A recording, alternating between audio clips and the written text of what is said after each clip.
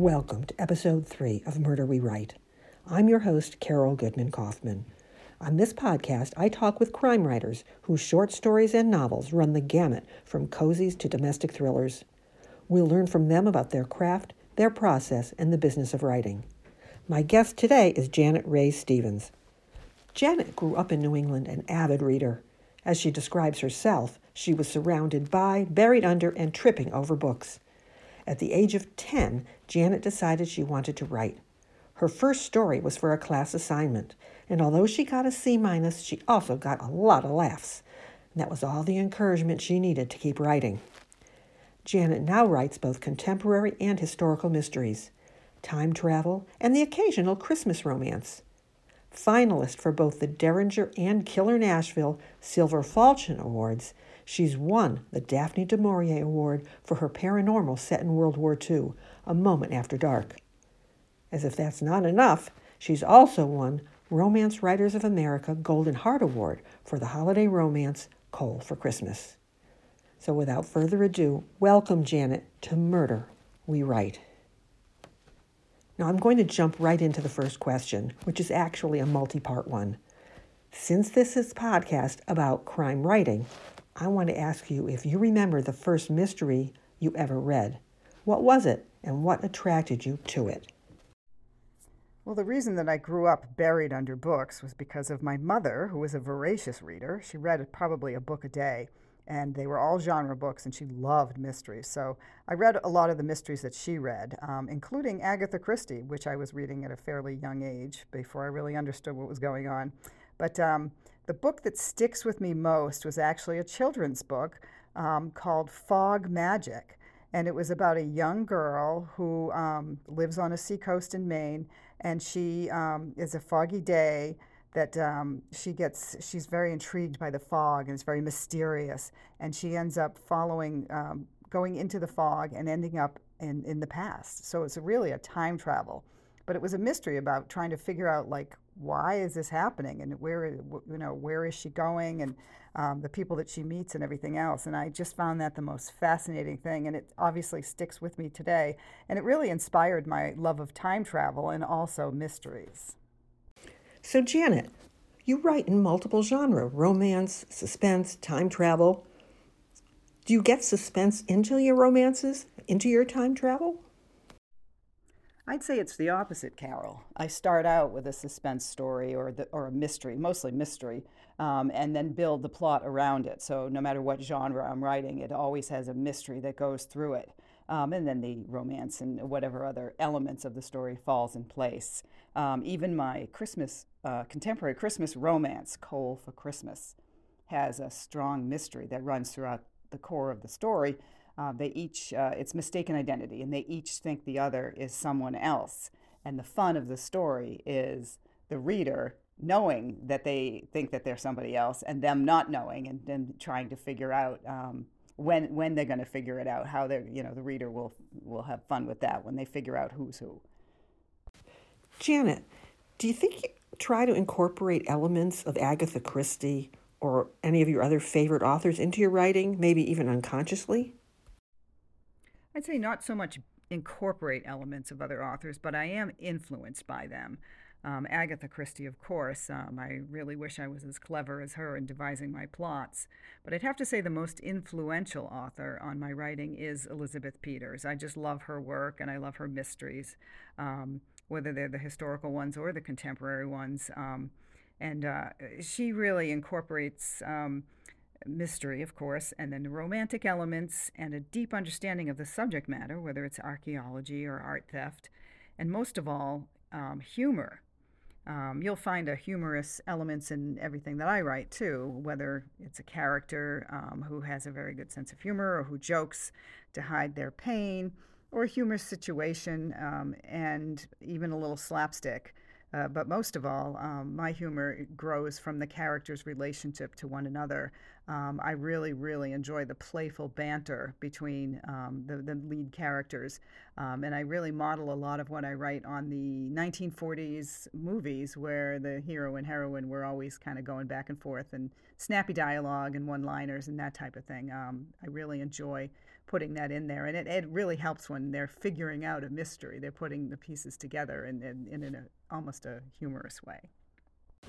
I've never actually read any Elizabeth Peters books, but now I'll definitely have to check them out because I do love humor.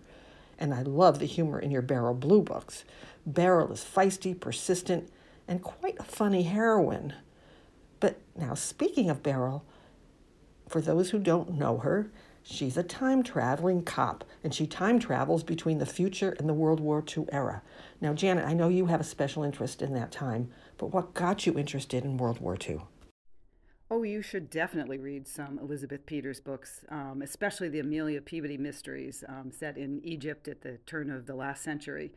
They're great. They're very deep mysteries and a lot of humor too. And I would say though the Amelia Peabody character was the most influence on my Beryl Blue character.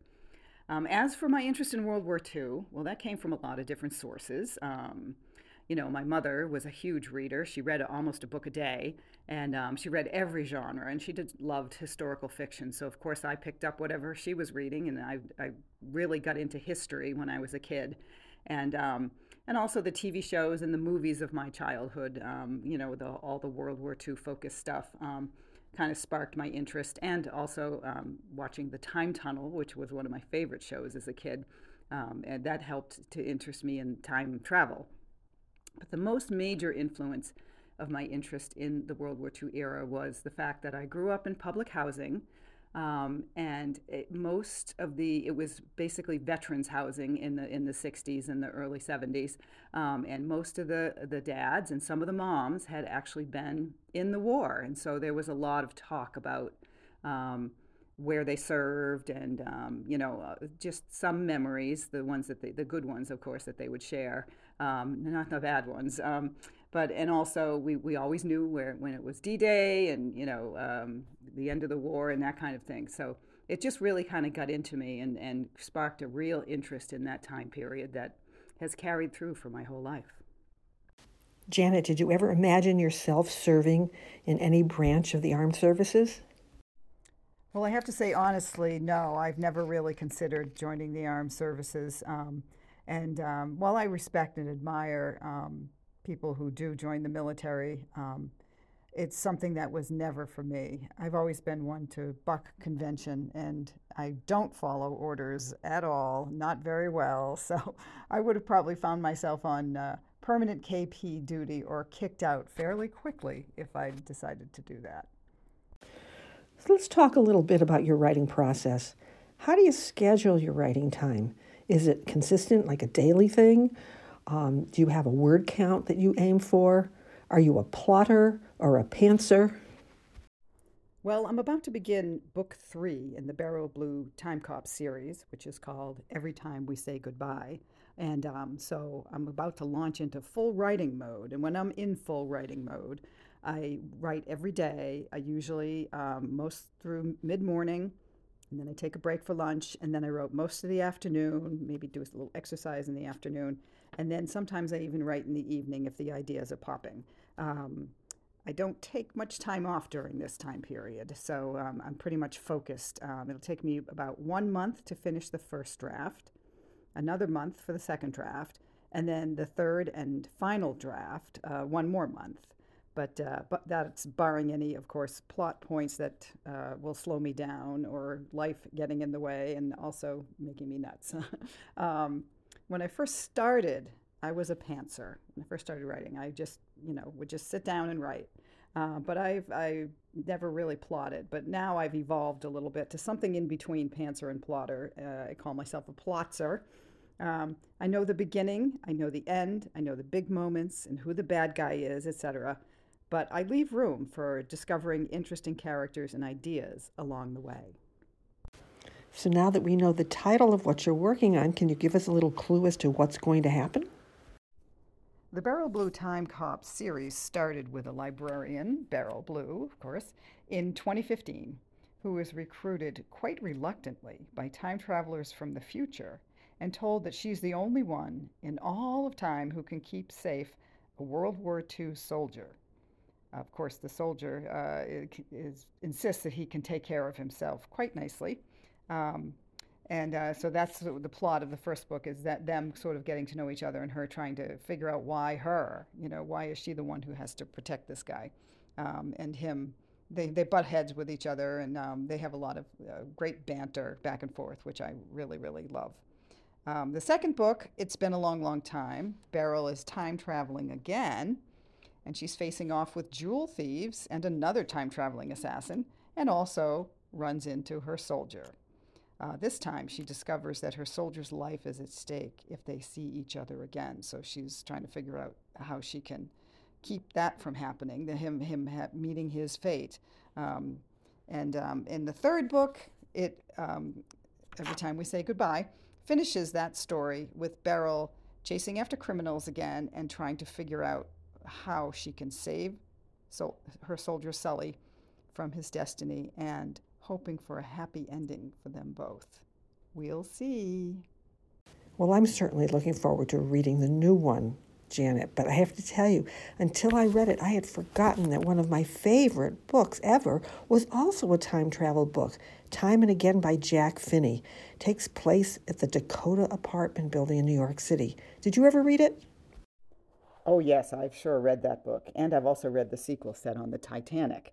Can't remember the title of that one at the moment, though. Both books are great, and Finney did a lot of research for both books. It really shows in the book, and he weaves it into the narrative pretty seamlessly, though. One of the beauties of time travel is your protagonist is a stranger in a strange land and can observe the time period with wonder and invite the readers in to share in their wonder and discovery. And that's what Finney does so very, very well in those books, whereas in a straight-up historical events and surroundings are observed a little bit more as the character's ordinary world, and the perspective is a bit different. In my books, Beryl Blue Time Cop, I often have Beryl make some observation about language at the time period or some events that are happening, and she's able to do that since she's from 2015. So it's like, ooh, this is different, or she's pointing out, sexism or whatever it is that's going on at the time period. So I try to use my research a little bit too. Well, you've segued nicely into my next question, which is, how do you go about researching the time periods that you write about? Well, I Google first. That gives me a broad base of resources that I can look at. But being a former reporter, I try to find primary sources, of course, using Google and finding newspaper articles and things like that help me be more accurate. I also have reference books that I use, including one that tells me about slang and words that were in use in mid-century, so that I don't make a mistake in using words that aren't in vogue. Although it has helped me with Beryl Blue, of course, because as I said, she's a time traveler, so from 2015, so she doesn't have to be as accurate as other people. And so there's one scene where she and the hero Sully are stopped on a street corner and watching this truck go by with a scrap drive truck, and it's filled with scrap iron. And Beryl says, "Oh, it looks like they've got everything but the kitchen sink in there." And then she sees that there is a kitchen sink, and she's like, "Oh, well, I guess there is a kitchen sink."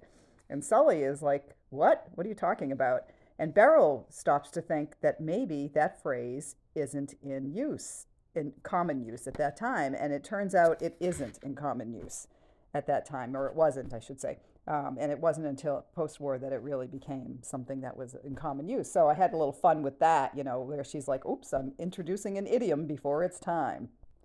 For books like my paranormal suspense, A Moment After Dark, which is set in the first week of December of 1941, I use the resources, of course, but I also dig into my memory of how my parents and my grandparents and aunts and uncles talked, because they all were around in that time period, and how they talked and what they remembered about that time period. So that really helped to give me a real authentic flavor to the story. I also write short mystery stories. Most of those are set mid-century. And one of the stories I created a spinster librarian named Emily Applegate during World War II. So I did some research on libraries and librarians in World War II to sort of come up with a plot for what Emily could be involved in mystery-wise. And I found a program that happened during World War II, which was collecting books for servicemen to send overseas. Libraries were the drop-off point for those books. And this program collected over 1 million books to send overseas to servicemen. So it was a very popular program. And one of those books became the basis of my story, The Vanishing Volume. So I used lots of different resources. And the challenge, of course, is to sprinkle in the details without overwhelming the reader, or worse, boring them. Janet, thank you so much for talking with me today. I look forward to traveling through time with you again, and one day maybe seeing one of your romances on the Hallmark Channel. Ooh, that's a great idea. I look forward to seeing my work on the Hallmark Channel someday, too. Thanks for having me today, Carol. It's been a lot of fun, and I'd love to come back sometime.